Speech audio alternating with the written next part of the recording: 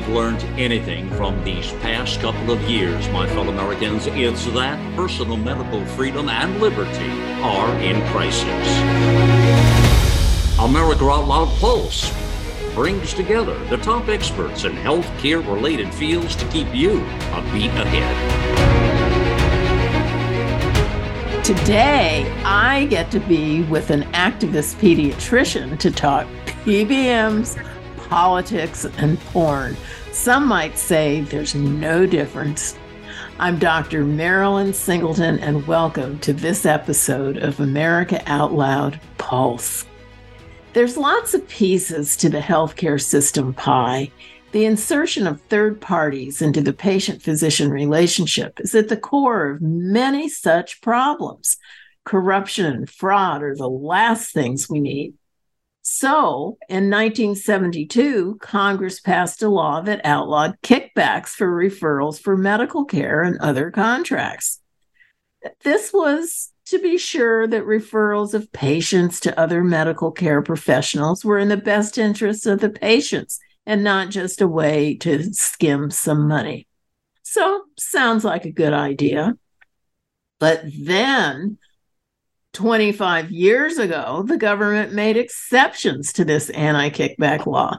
It allowed some middlemen to do some fancy footwork when negotiating prices. In the world of prescription drugs, pharmacy benefits managers, they're called PBMs, are the middlemen. Their price negotiation was supposed to save patients money. Now the system of PBMs has morphed into a big money-making scheme, and patients are left holding the bag. And in most cases, this means higher costs. Congress has been talking about doing something about this for several years now, but it just seems to be talk, and more talk. There's a bipartisan bill that was introduced called the Pharmacy Benefit Manager Transparency Act of 2023. But guess what? The same thing was introduced in 2022. Where'd it go? Nowhere. It seems to me that dithering around with this PBM legislation is an example of politics that is making people look good, but not actually doing something for the constituents. But there's an even more important place where third parties inserting themselves into our lives are being spurred on by the government, sometimes by law, sometimes by public approval. I'm talking about drag queen shows and some of these books in school libraries for children, no parental notification for life-changing medical procedures, distorted history lessons, and teaching our children how different they are from one another rather than how much we're all alike and how much we have in common. Today, we're going to have a great conversation about all this with somebody who talks probably more than I do, Dr. Marilyn Mass. And she's the co-founder of the nonpartisan Practicing Physicians of America. She graduated from Duke University Medical School and completed her residency at Northwestern's Robert Lurie Children's Hospital. She currently practices at the Children's Hospital of Philadelphia. Dr. Mass has published numerous articles on healthcare costs and quality of healthcare in multiple outlets: Wall Street Journal, Philadelphia Inquirer, Washington Times, and more and more and more. She serves on the volunteer board of her county health improvement partnership and the county newspaper. Welcome to the show, Dr. Marilyn Mass. Oh, it's a pleasure to be here, Dr. Singleton. Thanks for having me. Well, I'm just going to start right off. First, I'll just ask you, what got you interested in becoming a doctor?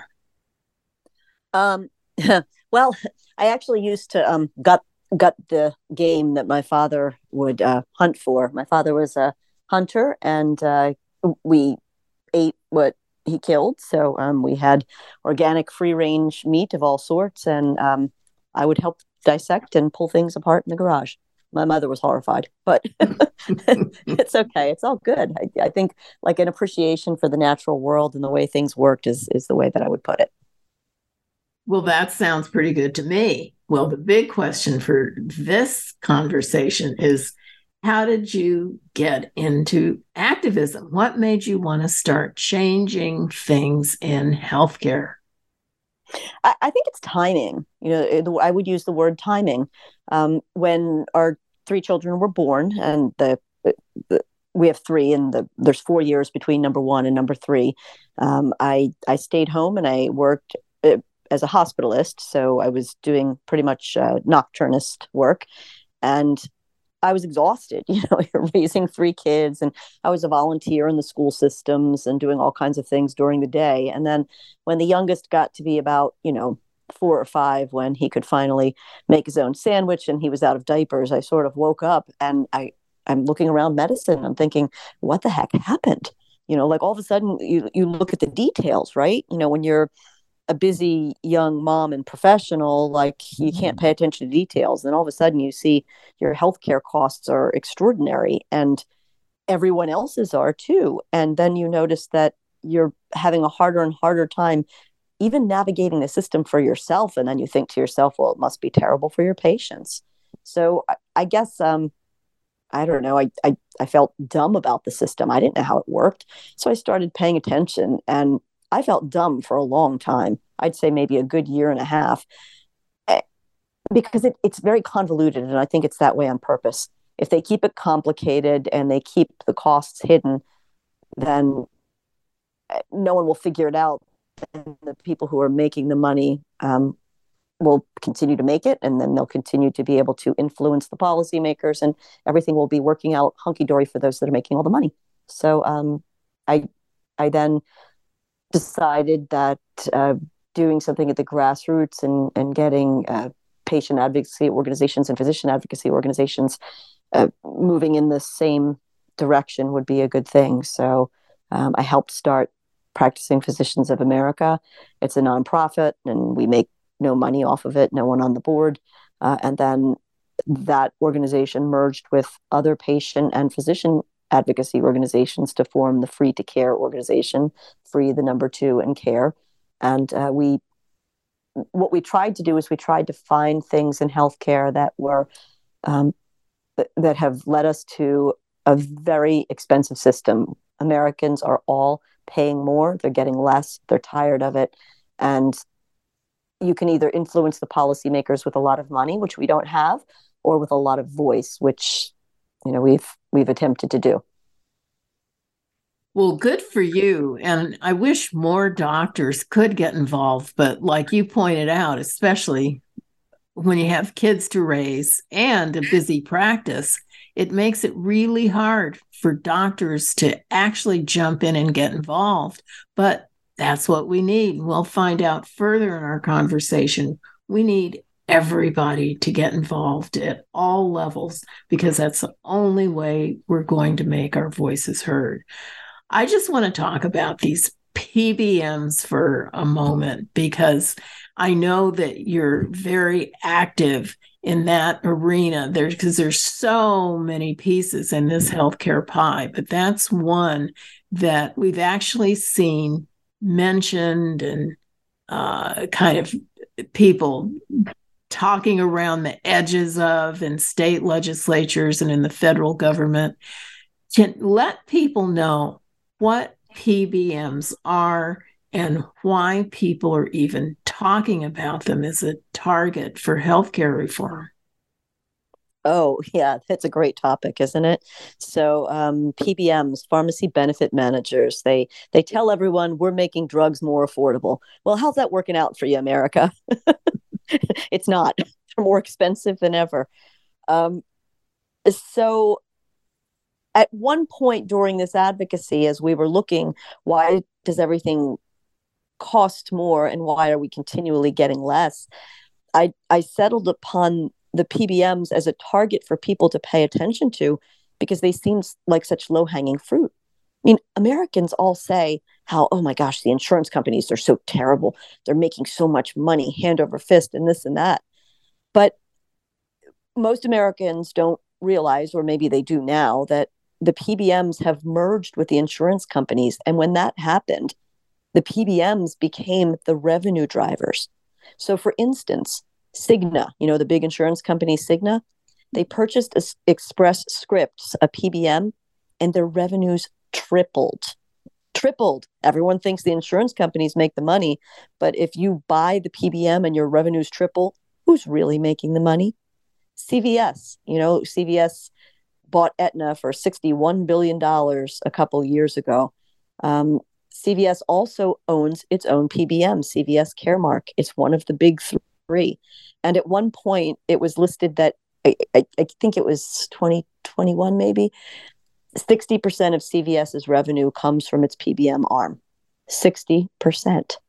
Well, so I can certainly, I'm going to just interrupt for a second and just say, I'm talking my personal experience. I have Part D Medicare, which is the drug component. And so I got Aetna. It was a low price. I don't take any drugs, so I didn't want to pay for Tier 4, which is very expensive. And that's for people who take very expensive drugs. But you have to have something because, of course, the government penalizes you if you don't buy the insurance. So I got one very cheap. Who had the cheap one? Aetna. Well, if you buy a drug, I had to get one-time prescription. And so you look on the list, you go on the website, look on the list, where can you get it? Guess what? CVS. So you've paid your insurance premium to Aetna. They direct you to CVS, or else you have to pay like triple for the same prescription unless you buy it at CVS. So they've got you coming and going, and they make it so you can't support your local pharmacy. Oh, 100%. And, if you're a small business owner, you'll get this. But even if you're not a small business owner, you should want money to stay in your own community, because the money that stays in your community fosters your community. But PBMs, you pointed out, right, CVS, they own all the pharmacies. Walgreens has their own PBM, Walgreens Boots Alliance, so some of the biggest pharmacy chains in our nation own the PBMs, and then they're able to use their monetary power and drive smaller independent pharmacies out of business. And then money is leaving your community. Everyone should care about that.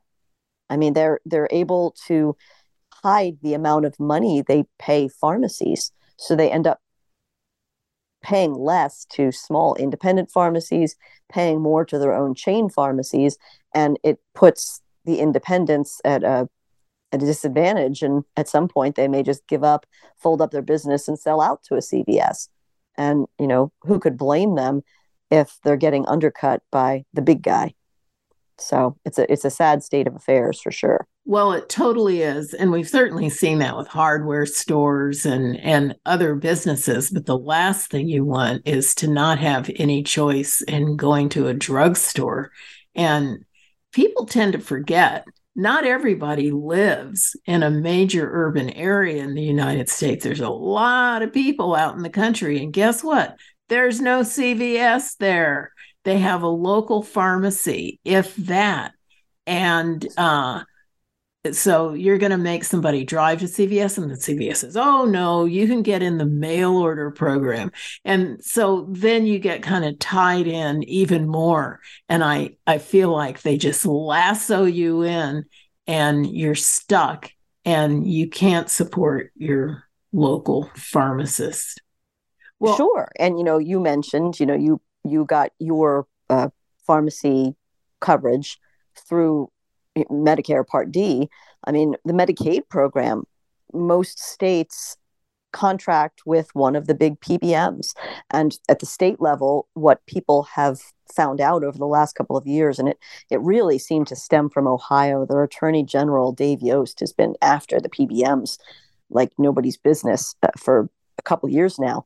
But in Ohio, what they found was that the PBMs were using a tactic they call spread pricing. They have all these cute little names for what amounts to robbery in other sectors of our economy. But spread pricing means that the PBMs got the money to pay the pharmacies for certain prescriptions. They got the money from Medicaid, and they essentially kept what they wanted to, and then paid the pharmacies less than they really should have. And that was called spread pricing. So, to give a relative example, in Ohio alone, one state, just Medicaid, $240 million per year in spread pricing. I mean, if you're getting money from Medicaid that you're supposed to pay on behalf of truly needy patients to pharmacies, and you're pocketing $240 million in a year for yourself, I personally call that thievery. But they call it spread pricing. So, certainly people have been paying attention in other states, in Arkansas, in Florida, in other places. I saw one case in Ohio. It's not just with Medicaid. They play the spread pricing game with large employers, even like county employers. So I believe there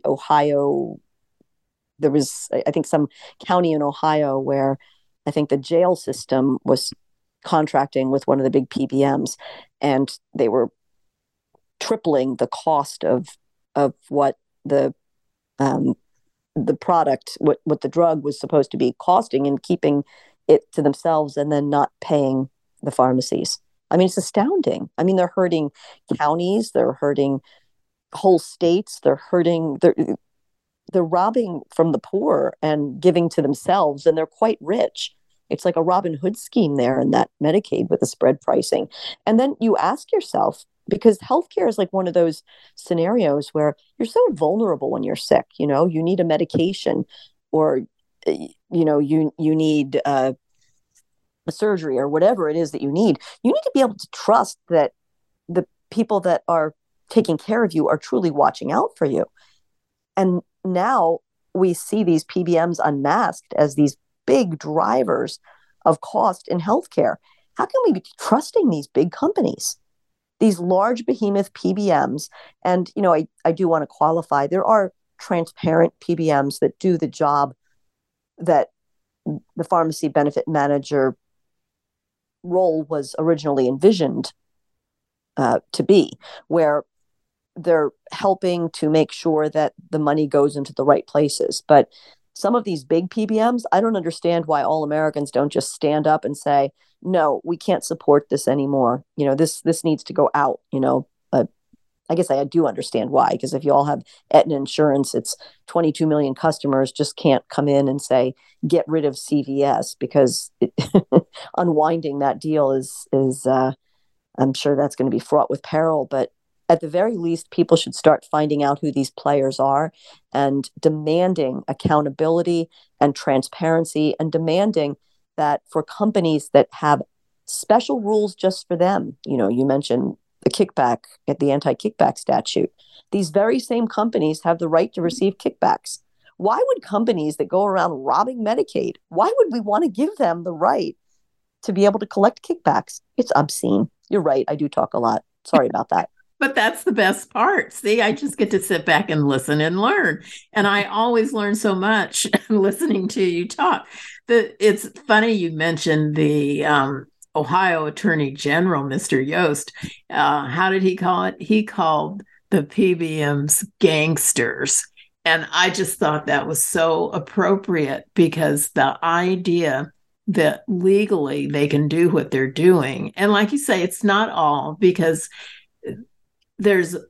I think one of the reasons this can happen is you have a benefits manager, because there's benefits managers in HR and regular offices and regular businesses, and they help kind of coordinate things and help the employees out when they have various issues or whatever. And so you've put it in someone else's hands, and you assume that they're working for you. And as you described, they're not working for you, they're working for themselves. And now you've ceded all the management tools and everything to them. And for the employee or the patient, they don't know what's going on. And it's interesting, you mentioned transparency. And after the break, I want to tell you a few things that the PBMs say is wrong with transparency. And I want to see what you have to say about that. So, first, I am going to talk about my old friend Cofix RX.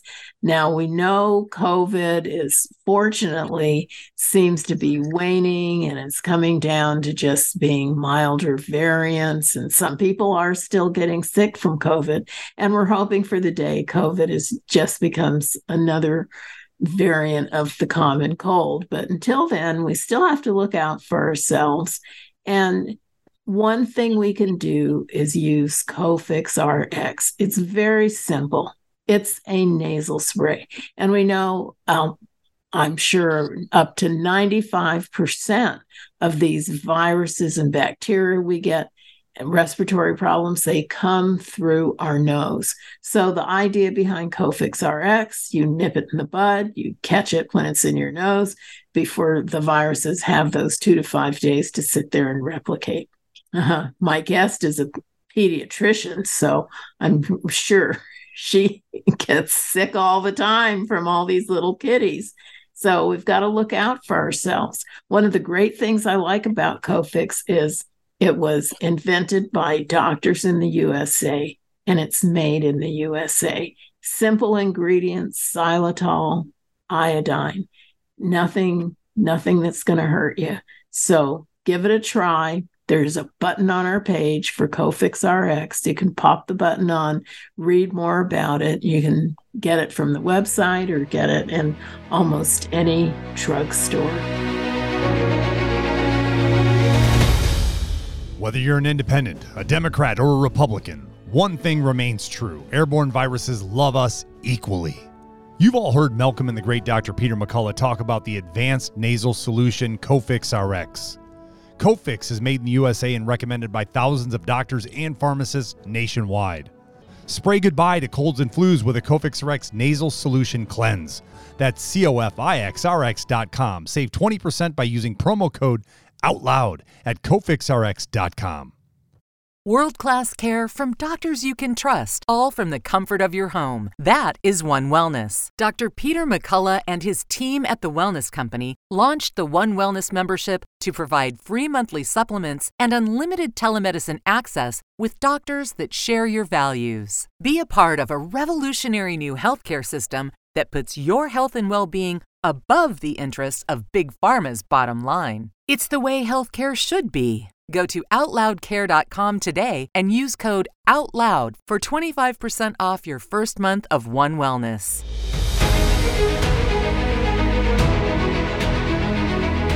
So, back to these PBMs.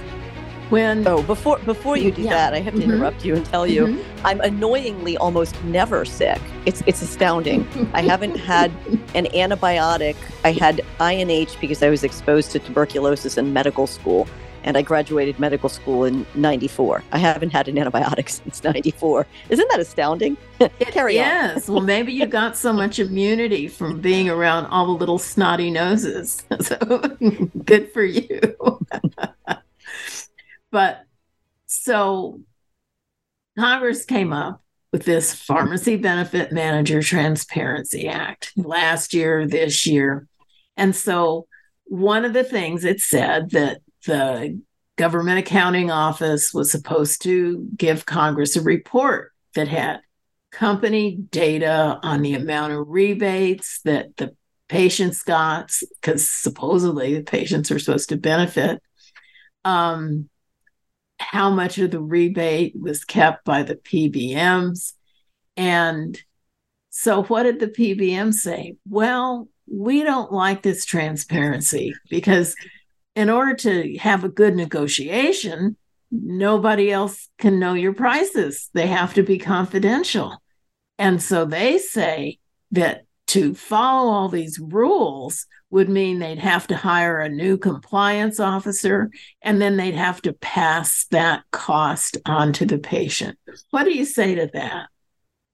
Well, they have to hire someone new to follow the rules. The poor dears, they need to spend a little time in independent medical practices and see what doctors go through. But, I find it interesting. I remember when the rebate rule came out under the previous presidential administration that wanted to make sure that the kickbacks were flowing to the patient. what they refer to as rebates, that realize, for your audience, what I want to explain is this, that these PBMs, they're the ones who set the formularies. And these are not physicians. These are what I call suits. They're not scrubs. They're not people that trained medically necessarily. The formularies are the lists of medications that are covered by your insurance company. And as we mentioned in the previous segment, the insurance companies and the PBMs now own each other because everyone in the healthcare sector is up in everyone else's business. But the PBMs making the formularies, they can choose the medications that are put on the formulary, and they're allowed to receive kickbacks. Think about what that means. That means that the pharmaceutical companies themselves, the wealthy ones, can choose to pay the kickback, and they're paying it to the people who choose what drugs go on the formulary. See how this works? Mm-hmm. I mean, how can we assume anything other than you can buy your way onto the formulary so that your drug is the drug that's covered, which means that your drug is the drug that people have to take, which means that your pharmaceutical company is going to be the one that makes the money. Your kingmakers. In any case, during the previous administration, the rebates were supposed to be passed on to the Medicare patients at the point of sale. And the PBMs immediately put up a big, fat fight, saying they couldn't possibly do that. And then they played a little game of chicken, whereby they said, well, if you make us pass on the rebates, we're going to have to increase the prices. But they say all the time that we're already passing on the rebates. So are they or aren't they? So if they have to increase the prices because they're going to be, making less, then, and they can't tell us it's a matter of compliance. That's really ridiculous. Well, they certainly should have been complying all along anyway. Exactly. And then you get back to trust. How can you trust someone who's looking to hide? Like, if you're hiding something, you must have something to hide, and it's usually not a very good something to hide.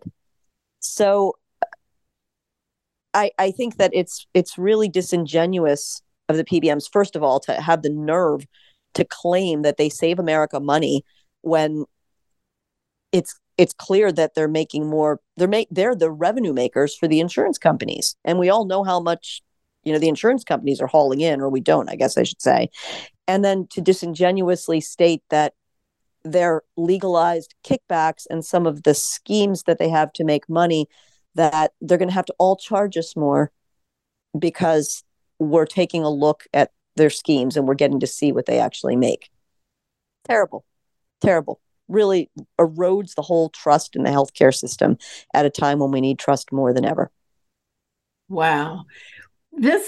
I just find this whole thing interesting because transparency became the new political buzzword, and candidates say they're going to be transparent. They say they're going to work for transparency with hospital costs. Well, that hasn't done anything because hospital costs were very obscure the way they came up with the costs in the first place. So what did it matter if they had this big list? That's not what the patient's ever going to see anyway. Employers don't even know these insurance contracts, so the patients don't know it either. So I just look at transparency. It's the new 4-letter word, and it started to mean nothing. Out here in California, speaking of transparent, everybody is talking about Dianne Feinstein, who's nearly 90 years old, who hasn't been to her committee meetings because she apparently has shingles. And one of the California congressmen is saying she should leave, she should resign, she should leave. And he's a fellow Democrat. And so I was kind of wondering, why is he going on and on trying to get poor Dianne to leave? Well, it turns out he's the campaign manager for the person who wants her job. So, I mean, how are we supposed to trust these people about anything they say? Politics. Sure. And you bring up, this whole idea. It's a great idea. Like, let's really look under the hood and be able to investigate what the pharmacy benefit managers are making so that we can do something. But, you of course realize that this is like molasses moving uphill in the wintertime, because first of all, you have to fight just to be able to see what they're making. And then once everyone sees, it's going to take a couple of years for that to happen. And then by the time that happens, then we're all going to be, well, some of us aren't going to be shocked at all, and others are going to pretend to be shocked.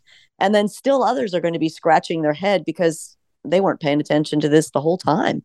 But it's maddening how slowly it works. I mean, well, it also gives them time to change their game. Yes. And I don't know if you realize what I'll bring up, but that Dave Yost brought up a lawsuit recently. So this came out at the end of last month. He's suing the big PBM Express Scripts. He's suing the PBM Prime Therapeutics, which is owned by Blue Cross Blue Shield. It's their in-house PBM, and 5 others, because he's blaming their drug prices on collusion. What these PBMs have done, because they realize that the heat is on, so they started to form another type of middleman company called a group purchasing organization, a GPO. Interesting, because GPOs and PBMs are the only companies in America that I'm aware of. If you find another one, give me a text and let me know. But the GPOs are also allowed to collect legalized kickbacks. So what happened is that Express Scripts formed their own GPO called Ascent, and then they offered the other PBM, Prime Therapeutics, that's owned by Blue Cross Blue Shield, some ownership in it, and they moved the whole company to Switzerland, which I guess further conceals some of its prices and its rebate collecting. But what the state of Ohio is saying here with this lawsuit is that Express Scripts and Prime Therapeutics have used this GPO Ascent to share pricing, discount, and rebate information so that they can collude, which allows them to drive the drug prices up even higher. And apparently it's a real trend, because the other big PBMs are also forming their own offshore GPOs. So before I wrote about PBMs, I wrote about GPOs, and then I just discovered that America could pay attention to the PBMs because they all knew the names of Optum and CVS and Express Scripts, because almost everyone uses a PBM to get a drug. But the purchasing organizations, who can also collect kickbacks, are even more hidden. So it looks to me like they're using another form of middlemen to potentially hide their pricing schemes. That's how it appears to me. So there you go. They're one step ahead of us. They're like all good criminals. They're always one step ahead of the federales. So, right. So when I was in DC at the end of March with some other free to care people.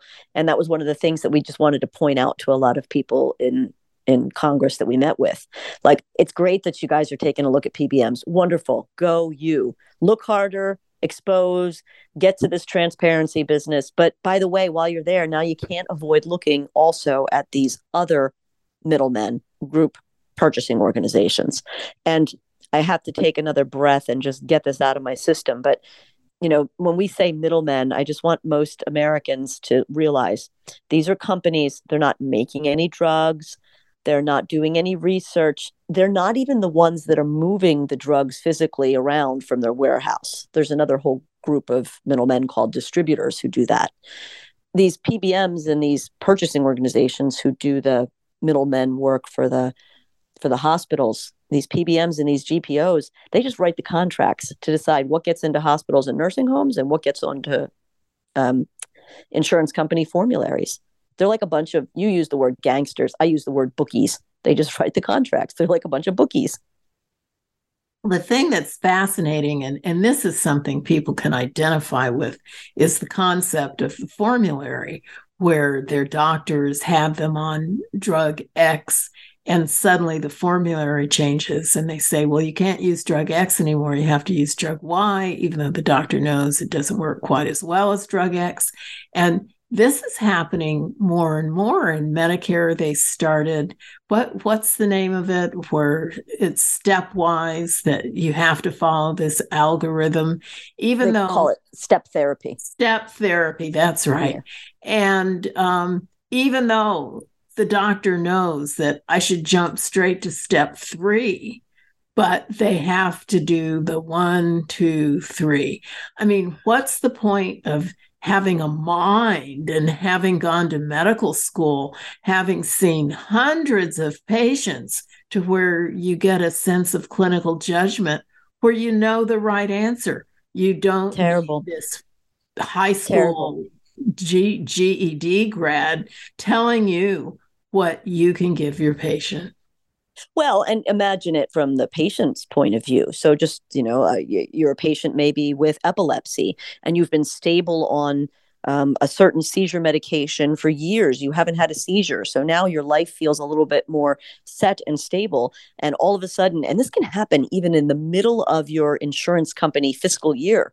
They don't even wait for the new benefits program to come in. They'll just take mid-year and they'll it's called non-medical switching. Nope, you're moving to this medication. And imagine if you were a seizure patient and then you have to wonder, am I going to have a seizure? I mean, am I going to be able to drive my car safely? Might I hurt people on the road? If I do have the seizure, they're going to take my license for 6 months. What about my job? I mean, what about my own mortality here? I mean, it's horrifying. And, like extrapolate patients that have multiple sclerosis that are stable on certain meds, patients that have ulcerative colitis, whose disease is in remission, cancer patients who are expecting the chemotherapy that's holding their cancer at bay. It's terrible. And, essentially the scrubs have no choice. The suits are telling them what their patients can get. And then the scrubs are having to, jerry rig around the system. Or this is why I say that these PBMs really need to show up in physicians' offices, because they have their nerve complaining about being compliant with everything and having too much paperwork and having to hire people. I think, for what a physician has to do to make sure that a patient gets a certain medication, for them to go through the process of getting prior authorization, there's sometimes 4 people hired in a medical office just to run through all that paperwork. A single office could be like 20 doctors max in there. 4 people are there to take care of the work that the PBMs and the insurance companies have put between us and our patients. Well, it's terrible. And what's really sad, and it really gets my goat, is that these people who are doing the authorizations aren't doctors. Fortunately, it truly came out in a big lawsuit where a young man was denied a cancer treatment. I believe it was for lymphoma. And so he ended up suing, and his family sued. And the guy who was the medical director had to admit under oath he didn't even look at these, and that most of them were not even reviewed by medical personnel. So, there were some medical directors recently, I forget which insurance company, but I think they revealed that they would just do 50 rejections a minute or something ridiculous like that without opening the charts. Yeah. I mean, terrible. Yeah, it is. Well paid, I'm sure. Indeed. Well, when we come back after the break, we're going to talk about how this activism has, I think for all of us, we get out of our own circle, which with you is medicine, with me is medicine, but we get active in other areas in our community, because medicine is just part of it. It's a big part of it, but we've got to look at the whole big picture, and we're going to talk about that when we come back. Right now, I just want to thank everybody for listening to America Out Loud Pulse. As you know, we are always a beat ahead. You can hear Pulse every weekday at 5 with an encore at 10 p.m. Eastern Time, and on iHeartRadio at 8 a.m. the next morning. All shows go direct to podcast in 24 hours. That's the great part. You don't have to sit there and listen right at 5. The episodes are on lots of the podcast networks: Apple, Spotify, Pandora, TuneIn, Stitcher, and iHeart. So make it easy. bookmark americaoutloud.com/pulse. The other wonderful thing I like about the show, and our listeners like, is that it's a different doctor every day. I'm on Mondays. Tuesdays, we've got Dr. Jordan Vaughn and Dr. Stuart Tankersley. Wednesday with Dr. Peter McCulloch and Malcolm Out Loud. Thursdays with Dr. Peter Bregan and Ginger Ross Bregan. And Fridays with epidemiologist Dr. Harvey Reish. And remember, we also have Nurses Out Loud.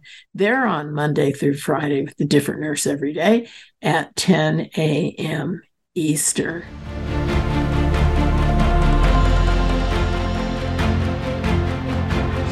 It was Henry Wadsworth Longfellow that said, "Lives of great men all remind us we can make our lives sublime and departing, leave behind us footprints on the sands of time."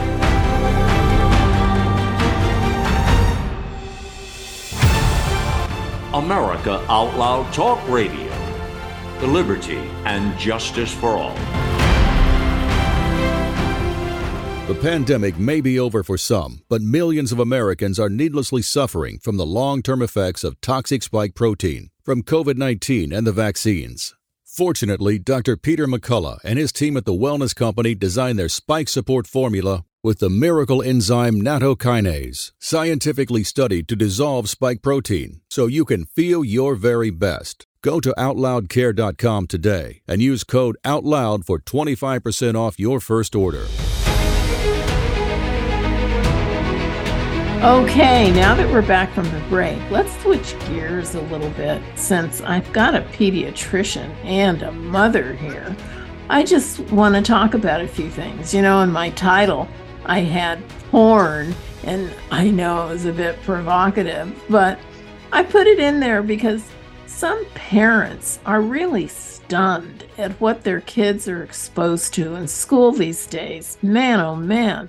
When I was a kid in school, I never heard anything about sex, and people were talking about boogers and stuff like that.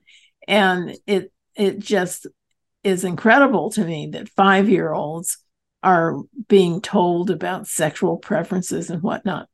So Dr. Mass, as a pediatrician who talks to parents and kids, how do you talk about these touchy subjects like gender identity and this hypersexualization of kids so young? Well, you know, I do urgent care. So I actually don't do primary care and have those long reaching conversations, but I do have so many instances where parents ask me about this, you know, like, and like they're asking my, you know, professional opinion. In my professional opinion, I think introducing too many very sensitive subjects at an early age is not necessarily the greatest idea for a child. And I'll backtrack from the teenage years on down, if I may. I meet so many kids that, you know, of course I need to know what is their sexual history. They might come in for abdominal pain. I need to know if they could be pregnant or could have an STD. They might come in with, you know, pain with urination. The same things apply, right? And so then I have to kind of figure out, I always like say to the parents, once they're of an age that it's appropriate, I ask the parents permission to have a brief conversation with the child. And, you know, I said, I have to get through the sex, drugs, and the rock and roll. And I say it with a smile, you know, because you have to diffuse the tension. And in my setting, it has to be done quickly. And you know what I find with so many teenagers, so many, Dr. Singleton, 15, 16, 17, 18, even 19, I ask them if they're sexually active currently. And, you know, then if they say yes, I ask them to describe how so that I can figure out what the risks are. I mean, that's medical, right? So many people tell me they not only aren't sexually active, but never have been, and teens and older teens. And the thing that I say to them is, you know what? A lot of kids tell me that, and that's okay. And it's your body and your decision for when to, you know, give yourself away in a very intimate way. So I'm not making a religious judgment on this. I'm not making really even a moral judgment. I'm just trying to give them ownership. I mean, we know from studies that very frequently, if children start having sex in any form too early, they later regret it. But I think me empowering these kids with the decision that there's lots of other kids that, like them, have decided that they're not going, to engage. And I see the relief on their faces. They just look so relieved. I mean, isn't it so hard to go through the teenage years without having like the modern worry of, I'm not normal? I mean, what really is normal anyway? Everyone feels abnormal during your teenage years. Well, the thing that's funny is, you talk about people being embarrassed that they didn't have sex. In my day, you were embarrassed if you did. So how times have changed. Yeah, honestly, I think I've also read that now we're sort of getting to a spot where kids are anxious about any type of sexual activity that, and it kind of sort of makes you wonder, like, are we giving them too much too early where they have a negative connotation? I mean, I think, and this is a personal opinion, the healthiest discussions start with the family. I do realize that that's not always possible, so that, and I understand why public schools start in 5th and 6th grade to talk to kids about body changes and those sorts of things. But I think the best discussions do start with the family, and it's not like you tell them everything all at once. You give them the basics, and then you move on from there. But the thing that's interesting there is, you say you start and you do it stepwise. If you're in a classroom setting and there's 28 kids in front of you, it's pretty hard to see the expression on each child's face. Some might be shocked, some might, cry. Who knows how these kids are responding? But you need to be looking at the one-on-one response, and who better to do that, of course, is the parents.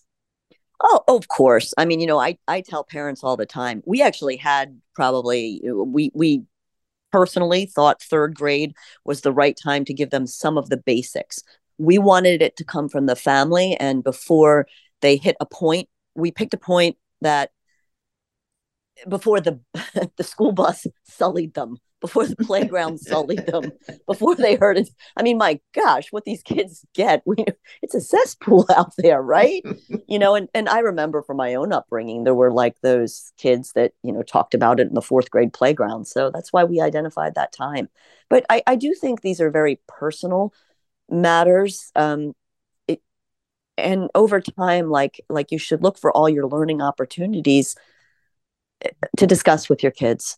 But I think when you're introducing it really early, 1st, 2nd, 3rd, 4th, 5th grade, I think you're potentially confusing kids. And to do so very early, I think I'd call that the great experiment. And is it going to work out? And are we going to have a great experiment with something that's so sensitive when we know that we have an epidemic of childhood mental health problems? So are you going to take a topic that can be confusing, frightening, and bring it up at a point when kids may not be ready to digest it? I think that's experimental to me, and I don't think it's a good idea. Well, so here we are talking about sex education, but they're talking to 4-year-olds, 5-year-olds, kindergartners about gender identity. The whole idea to me of a 4-year-old being able to decide if they're a boy or a girl seems to me ludicrous. Yet this is being done publicly in schools. I think you're setting up children for confusion. I mean, like, what, in a big sense, we as a public, or even in our local communities, can address what's going on in our public schools. Private schools are another matter, right? Like if parents are willing to pay for a private school where they're doing this sort of thing, it's like, well, I guess those parents are going to have to deal with their private schools. But in terms of public schools, to me, to do it so early seems like an experiment, and we don't have any data that doing so at this early age is going to be a wise choice for our children. My concern would be that we we confuse them, and it on a very sensitive topic. Well, what would you say? And you can answer just as a mom, not necessarily a doctor in the exam room. What do you say to a parent who says, "Oh, my little boy came up to me yesterday, and the boy is, let's say, 5.5 years old, and says he wants to be a girl"? What should a parent do? Well, boy, that's a really naughty question, isn't it? Yes. That's why I'm asking you. Of course, I know. Like, am I going to solve this? Am I going to give the perfect answer? No, I'm not. So I'll say that ahead of time. I do think that there is a subset of people that may not have been born into a gender in which they feel comfortable. I mean, we've known about that for a long time. But the fact that it's increased in prevalence, I think the numbers that I've seen are 4,000% during a time when we have a huge mental health crisis in kids, makes me wonder if is this confusion a manifestation of an underlying mental health problem.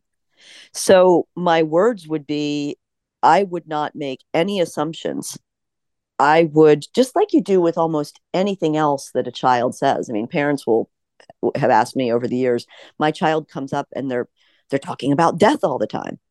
And, my response is, okay, well, don't panic, like engage in conversation, because kids are like, one of the things my husband and I always said is never let them see you sweat, right? Like, stay cool, be like a bunch of Fonzies, stay cool. But I think for parents to like not get excited, not get angry, not jump to conclusions, and try to figure out, okay, well, why is my child saying this? But it would have to be a conversation that happens over a period of time. I mean, maybe their child is saying that because they heard something at school, or they heard another child at school doing this, and then that child was someone that they liked or they're friends with, so they think it's a great thing to do. I mean, kids do that all the time, right? I mean, my kids were like, so-and-so gets to buy ice cream sandwiches in the lunchroom, and I want to do that. And no, I don't. I stayed cool. I'm like, well, you know what? Here's why we don't do too much of the sugar. So I think I would just say, have the conversation, and make sure that you're not leading, and try to figure out why your child is saying this. Because with an explosion of 4,000% of this happening in our culture, the data that we do have shows us that it used to be that most that had gender dysphoria were born with an X and a Y chromosome, biological males that wanted to become female, right? I mean, for decades, the very, very small number of people that we had in our culture that wanted to switch were boys that wanted to become girls. The increase that we've had, that 4,000%, is almost all the opposite. It's now girls that want to become boys. And it's the point that Abigail Schreier makes in her book and her speakings when she points this fact out. And her question is this a social contagion? And I don't think you can ignore the question. I mean, just shouting down someone that states this could be a social contagion, I think that's a dangerous thing to do. I mean, look at the epidemic of cutting. Who ever heard of people, taking a razor blade and, cutting across their wrists and across their arms? No one did. But then it, maybe 15, 20 years ago, all of a sudden it started happening. And then it was more and more and more, and it became an epidemic. And among almost all cutters were young women. Not almost all, but like the large percentage, a much higher percentage in young women than young men. So Abigail Schreier's points that she's making are that social contagions are things that young women trend to, right? I mean, what was that whole thing that was happening on TikTok where the young women were having motor and vocal tics? Oh, yes. Yes. I mean, so you can see these instances in our history of trends of people that are responding to what's happening around them.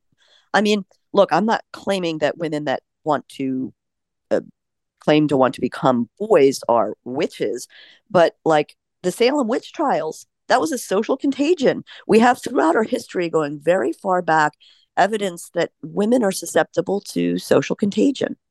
And I mean, we can't ignore that. The appropriate thing to do is to discuss it, and discuss it in a civil way, because we're talking about our children. I mean, children need and really truly want strong adult guidance to help them make decisions. I mean, I've been told throughout all of the developmental work that I've ever and training that I've ever done, always tell your parents that even though their teenagers seem like they're not listening to them or don't care, they really need to hear from them. The teenagers love them and crave knowing, what their parents think, because they are looking for their parents' guidance. 100% true. So what would be the worst thing we could do is to be uncivil to each other and not have a conversation about this. That's the worst thing that we do in our society. Well, and I think, bringing that up and boy, our time is even winding down here, that it's not just children, parents. This is everybody. We used to be in a position where we had friends of different viewpoints and different sides of the spectrum, different viewpoints about what we were just talking about. And it's turned into such hatred and vitriol. And yes, we're different, but that's what makes us strong, is that we're all different. Who wants to all be the same? And what you're saying about having an open discussion, that applies to everything and everyone. Oh, 100%. I honestly think that when we have these, we're in an epidemic of incivility too, aren't we? I mean, people are just yelling at each other and shouting at each other, and COVID accelerated it. And now there's other cultural phenomenons that are doing the same. You asked about books at the beginning of this conversation. In my community, like in our very large public school district, third largest in Pennsylvania, there's a book policy was enacted. It's not a ban. And there's not been a single book removed from school libraries. Even if you did that, you couldn't ban the books. Kids would be allowed to bring them in. But, you read all over the press in our local venue about the Central Bugs book ban. There's not a ban. And people are just so angry over this. Well, and this is such an example of hyperbole, no one looking at facts, and people looking at provocative headlines. And that's, whether that's the social media generation. News headlines have always been headlines. They've always been provocative. So we kind of can't blame the newspapers, but you talk about cultural shifts. The one that saddens me so much is this shift away from civil conversation. And as always, whether you agree or have other opinions, please share the show. And until next week, say it loud. I'm free and I'm proud.